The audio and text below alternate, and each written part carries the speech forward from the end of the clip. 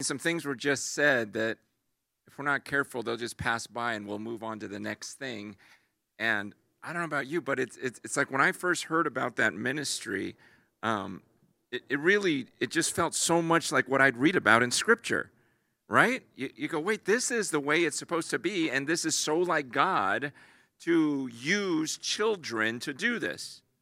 Because so many of us in our mind can think of all the reasons why it won't work. And I've talked to the pastors before. I go, you think about it. The Bible says we've got to become like children. And I said, if I were dying of some disease right now, man, who would I want to pray for me? I think I would grab my 11-year-old son before I'd grab a 40-year-old man, because he would believe, he'd have the faith to believe that God's actually in that room and actually has faith that God could heal. And it'd be easier to convince a 10, 11-year-old child about God's faithfulness and his power than a 40 or 50-year-old man. And I thought, what have we been wasting like the greatest resource that God's given us as a church? Because of people like me who have an attitude of, okay, keep the kids over there. Someone just keep them busy so that we can do the spiritual stuff here. And that's the way I used to do church. Man, someone just play with the kids. So I don't care what you do, and then just put on a video, whatever. And meanwhile, let's do the work of the ministry as adults. And so when I heard of what was going on in Africa, I mean, these numbers, just last year, in 1 year, 169 unreached people groups heard the gospel. And people are becoming 106. Like, most of us dream of one group. Maybe all of us together could reach one group. And now we're talking about a group of kids that have reached 169 of these groups in 1 year, and this year they're shooting for 150. But last year they shot for how many? Yeah, you shot for 52 and you got 169. So this year they're shooting for 150 and just saying, you know what, let's get to these nations. And two things I want to say about that. One is, when I heard that stuff, my initial response is, that is so amazing. But honestly, in my head, I just thought that's great for Africa. But I didn't think about us here, right? Because honestly, does it enter your mind that, wait, could it be possible that God could use the children to reach a city like San Francisco? Like, sometimes we think, well, it can't happen here. That's great. See, this is what kills it, is when people like me start thinking with my logic and start looking at the obstacles and say that's not possible, But yet you've got these kids that are going to villages where the adults are getting stoned for trying to share the gospel, and miracles are happening. I mean, she just has story after story of kids that don't know any better, just hear that they have the power to heal, and they'll just walk up to total unbelievers, totally the people that would persecute them, and they will heal them. Like real healings, like miracles, supernatural things. I mean, everything we're reading in Scripture, isn't it about faith? I mean, isn't it about God looking at all these people that were just trying to figure it out on their own? He says, I'm going to make sure you fail. But the people who trust in me, right? Wasn't that the story of King Asa? When you trusted in me, I delivered you. But now you're going to trust in other things? I'm going to make sure you fail. It's over and over again. That's why he says, you know what, Saul, why did God have Saul die? Why did he have him leave his, remove him from the kingship? It says because he didn't seek God for guidance. He used his mind. He didn't seek God for guidance, but David did. And then the one time when you read about David starting to muster his army, in 1 Chronicles, I think it's 21, where he, it says Satan got into David's mind and he starts numbering his people. He gets this census going, like, okay, I've got an army now. Let's figure it out. And what does God do? He sends a plague on them, and he kills 70,000 people. God kills 70,000 people. What does that tell you about the sin of self-reliance? That God's pretty serious about that. And when we don't seek guidance from him and we just believe like everyone else, well, that's not going to work because in my mind it won't work. Let me just use this nonstop, day and night, and come up with some strategy, some plan. It's just not, it's going to get us nowhere. It's the faith. It's the faith that you see in Scripture. I mean, all through 1st and 2nd Chronicles, which we just read. It's when the people had faith, great things happen. And there's that verse where it says, I think it's 2nd Chronicles somewhere towards the end, 20-ish, about King Uzziah. It says that he grew strong because he was marvelously helped. He was marvelously helped. He says, then until he grew strong. But when he grew strong, he became proud to his own destruction. Wow. He was marvelously helped until he was strong. But then when he became strong, he became arrogant. He became proud to his own destruction. This is why we're having this month of prayer. It's like we don't ever want to be a group of people that says, okay, we've got some energy now. We got these groups. We've got like 14 churches. A lot of them are looking real strong, getting ready to multiply again. We've got to get away from that and say, God, everything ends in a second. We've seen it happen unless you're in it. And we want to see you do something in San Francisco. Yeah, I mean, to believe that God could do something through the children in San Francisco. You know, with San Francisco, we always think, okay, let's get some really intelligent people to debate the other really intelligent people. Let's get some really good communicators because there's some great communicators the other way. And it's just flesh, flesh, flesh. Let's battle it in the flesh. Rather than saying, you know what? Let's just get on our knees and believe that there are strongholds that can be broken down. And let's pray like these children do in Africa and believe for these miracles. And so that's what we're seeking as a church this next month. But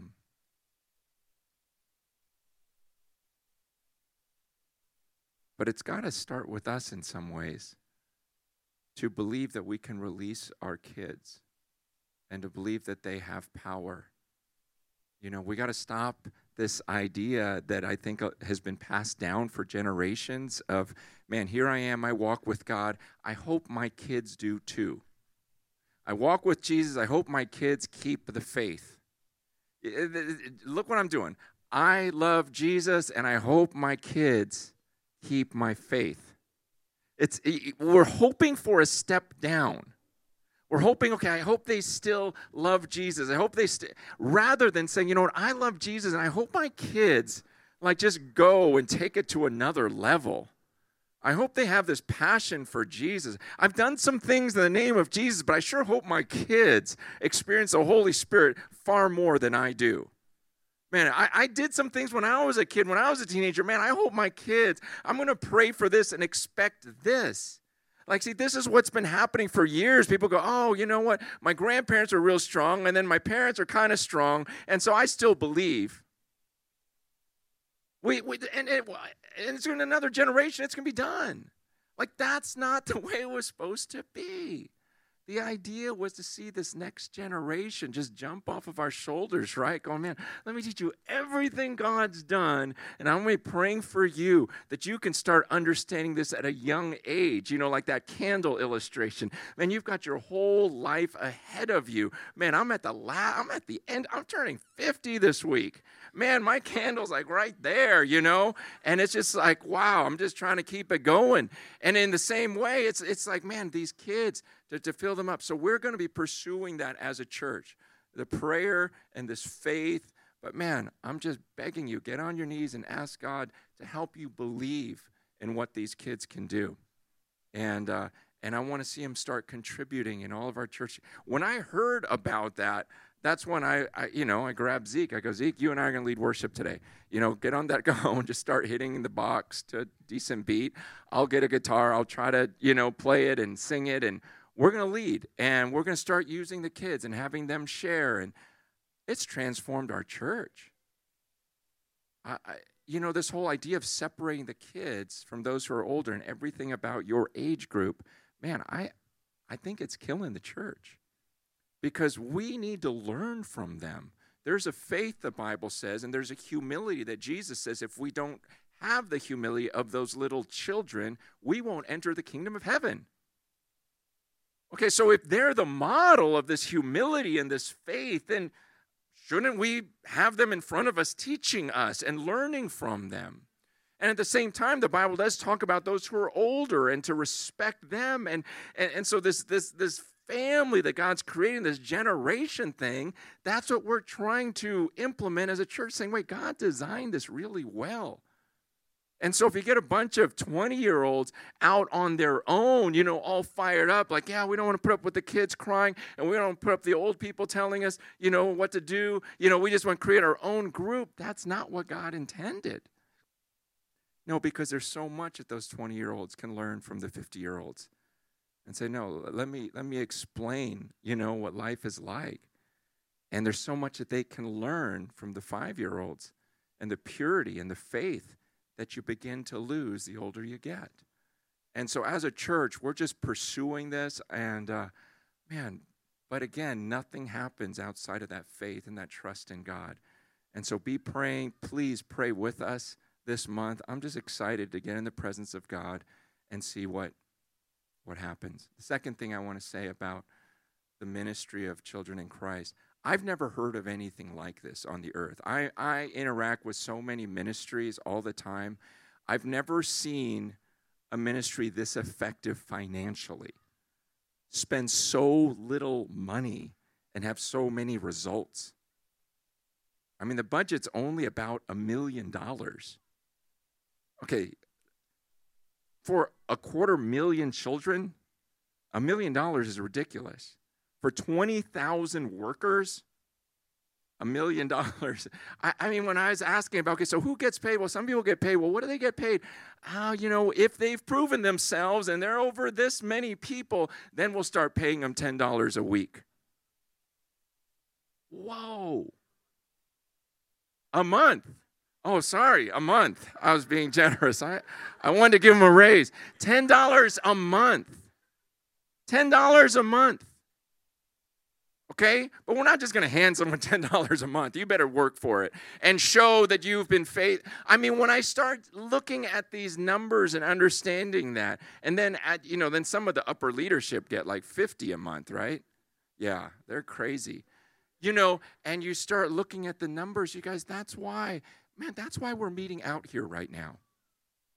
Okay, it's ministries like this where we go, okay, you know what? I'll sit in the sun, I'll sweat a little bit, I'll get burned, whatever, But if these guys are spending, getting paid $10 a month, why would we spend thousands of dollars today to sit indoors, right? And this is why all your pastors volunteer their time. No one gets paid at the church. Why? It's not because we just want to be martyrs or something. It's like, no, we see better places for the money to go. And so we'll work our jobs. We'll make money other ways. We'll hustle. And then, for the church, we'll just volunteer and we'll serve. That's why we're asking everyone to take that mindset of not coming to just take, but saying, what the Bible says, we're all gifted in these miraculous ways. And if we all came to give, man, we could do this thing. And so as the elders were praying about a gift for children in Christ this year, we thought, a lot of your churches, you have money in the bank. And some of your pastors are like, we're not even sure where to give it to. And we thought, let's just pray right now. So as the elders, we just prayed, the 5 of us, and saying, what number comes to your mind of what we should shoot to give children in Christ as we are church all together this year? Okay, so we've got like 4 months to go. And we're going, okay, a lot of us, we have money in our churches, in the bank. Some of us at home have money in the bank. What number do we think we want to shoot for before the end of 2017? And we all came up with different numbers in this span. And so we settled on a number, and this is what we're going to shoot for. We'd like to give them $250,000 this year. Okay? And that means, for some of us, digging deep, sacrificing. But I believe that's a number that we can accomplish. that we can pull off, because we have no other expenses. I'd like us to raise $250,000 this year, because I can't think of a better ministry to give it to. And the thought of people, see, it's so foreign to us to think of these people groups who've never heard of Jesus, have no access to the gospel, because in America we have we're like gospel competition. I think this guy says it a little bit better than this guy. No, this guy, let's buy his book. Let's listen to his podcast.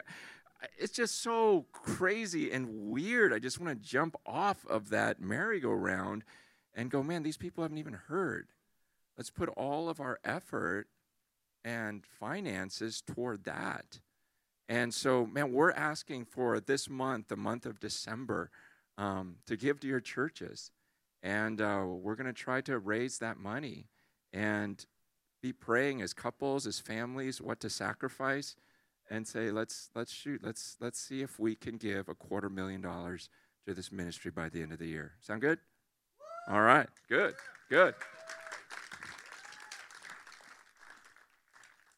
Jen didn't know that. Surprise. I'm just going to share something real quick because it's on my heart. I had this whole message planned. I really did. And I was thinking, how am I going to get through this message? Because there's so much in Chronicles I want to go through. But then this morning's reading and everything the Lord's been teaching me, I just want to focus on one verse of something Jesus said this morning. Well, in our reading this morning. He said it a while ago.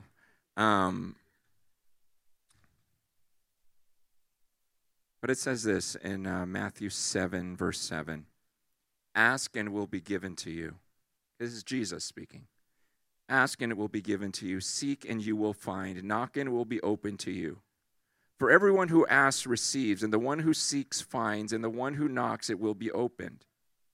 Or which one of you, if his son asks him for bread, will give him a stone? Or if he asks for a fish, will give him a serpent? If you then, who are evil, know how to give good gifts to your children, how much more will your Father who is in heaven give good things to those who ask him? Okay, the reason why this passage stuck out to me so much today was our focus on prayer coming up this next month. But in particular, it was those last couple of verses where it says, which of you fathers, if your son asks for some bread, you're going to give him a stone? Here, chew on this. Like, you don't do that. And he talks about, okay, if you guys, as fathers, being evil, you can pull that off, what do you think about your heavenly Father when you ask him?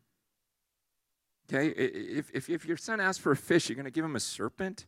You're going to give him something bad? Here's why it was so big on. I'm perfectly honest with you right now. These last 2 days, last 3 days, I've been an absolute wreck. I've been on like the verge of tears constantly, and I've just broken down a couple of times. Bawling again this morning, just crying.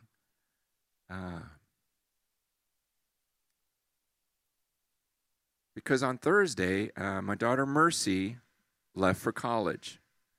And there's no way to explain that to anyone who has not had a kid go away. Like, it's just, no one could have explained what this was going to feel like. Okay, and this is the third time that it's happened to me, you know? And it's terrible. It's awful. So don't have kids. It is. It's not worth it. It's not worth this kind of pain. Seriously. It's just dumb. I just walk around like everything reminds me of her. Even this morning, every time Church Together, Mercy and I would leave early, on Church Together days, and we go get coffee, and we come here, and she'd go to worship practice, and I would go pray and get ready for the message. And this morning, I went to get coffee by myself, and we usually get a large one and split it because it's a better deal. And now I get a medium, and that's not a good deal. And I was telling someone, I go, I'm never going to get it again on Sunday. It was too much. I'm just like, I mean, it's just, I can't even, I mean, I'm laughing about it, but it's like, it's weird. It's just like, you just feel like sick to your stomach for days. Everything. And you don't even know what to do with yourself. It's really, really weird. And, every kid is special, and there's a uniqueness to each one and your relationship with them. And for Mercy, she was the one where, I mean, it was weird from the moment when she was born. I mean, literally, I looked at her face, and I just thought, ew. Okay, I mean, all newborns look bad, but no, but the reason why I thought, I seriously, I may have even verbalized, because she looked so much like me. And I thought, a girl me just sounds really ugly, So I literally thought, and all her, like when she was a little kid, people would say, you look just like your dad. And she would just burst out in tears, because she would look at me and it would just make her cry. Like, I look like that. And she didn't understand, and by the grace of God, she looks fine. But it was just like this weird, like, connection. Like, man, this girl looks just like me, even as a baby. And then there was just uniqueness. Like, we call ourselves twins, Mercy and I, because everything was, I remember her telling her, hey, we're going to go horseback riding. Rachel and a friend of mine has these horses. And she goes, how long are we going to be gone? I'm like, I don't know. What are you worried about? She goes, well, how long? I said, 2 hours. She goes, okay. Because she always needed to snack. And she just wanted to know how many snacks to bring. Like, she just was her panic. And I remember one time we were at this arcade, and she was like 7 or so, and she goes, Dad, I need a snack. She goes, oh, wait a second, I forgot. I have bacon. She had grabbed bacon from breakfast and wrapped it up in paper and stuck it in her pocket, which I thought, I was so proud of her. No, because it was free, and so you take it and you put it in your pocket. That's very Chinese. It's brilliant, and so it's just like, man, we're just these twins, right? And everything, that was just life. It's like, I like how she thinks. Bacon in the pocket. Why didn't I think of that? It's just boom, boom, boom, boom, and everything. And then, man, and so, gosh, Thursday, 4:30 in the morning, and I'm hugging her goodbye, and just, she leaves, and you just feel like, then you walk by her room, and everything's out of there, and then, you just want to, she was my eating buddy. We ate all the same foods, it's like, oh, I don't want to eat that anymore. I don't want to go there anymore. I don't want coffee anymore. I don't want any of this stuff. It's just like sick. It's crazy. And this morning as I'm praying, still just feeling like I'm crying, just going, going up. I don't like this. I want her back so badly. I mean, it's right. It's good. Like, she should be educated. It'll help the kingdom. She's going to use this education for God, but everything just wants her back here. And then I was reading that passage about God and him saying, you know what, if you know how, you being evil, know how to give good gifts to your children, then how much more your Father who's perfect. And it just hit me. I just thought, God, do you feel any of this of what I'm feeling right now? Like, if I feel this strongly as an evil human father, and I am going nuts without my daughter, and God says he is the perfect father. He's the one that created love. He's the one who created desire, and he's at another level. Then I go, God, is it true? Could you possibly feel towards me what I feel right now, this emptiness, because she's distant from me, she's away from me? Man, that's a hard thing to believe. I mean, I know it from the scriptures. I know it. It's like that song. It doesn't matter what I feel. It doesn't matter what I see.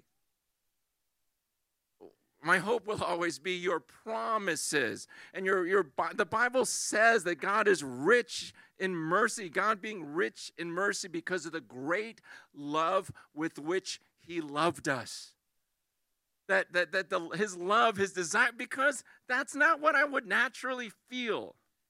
And there's part of me, and this is my screwed up thinking, I'm just letting you know, like there's a screwed up part of me that believes, like if God is so holy and so powerful, then he can't grieve.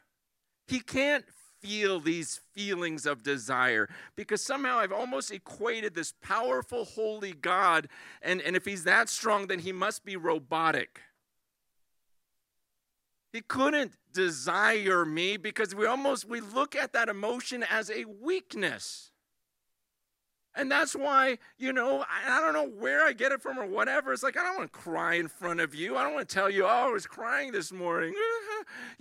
Why? Because doesn't that mean I'm weak? And somehow we think that way, and it's wrong thinking.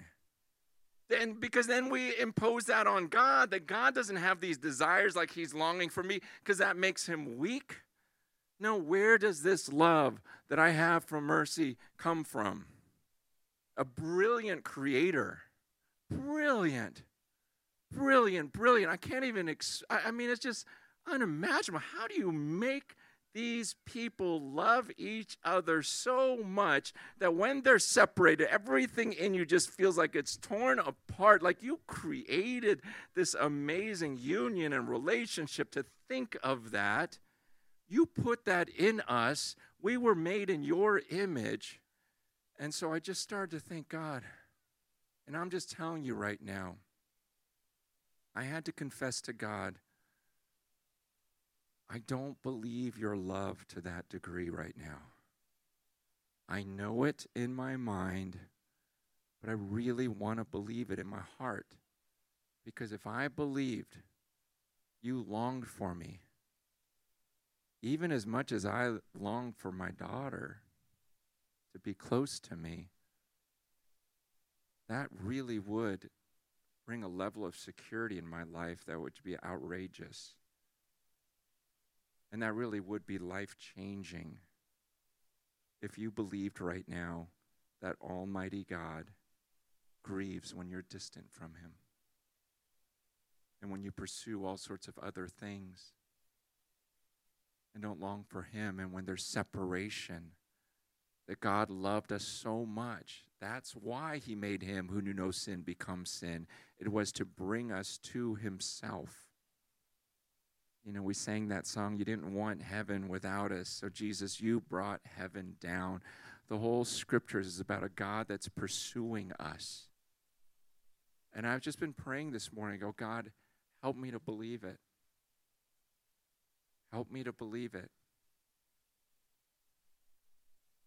You say it in your scriptures, that should be enough. But I know I don't believe it in my heart right now. And I need to believe it more in my heart. I do, but I don't. You know what I'm talking about, right? It's like that longing.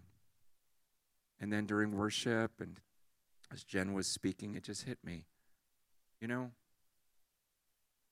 It's not just about us praying and asking God, help me to believe this.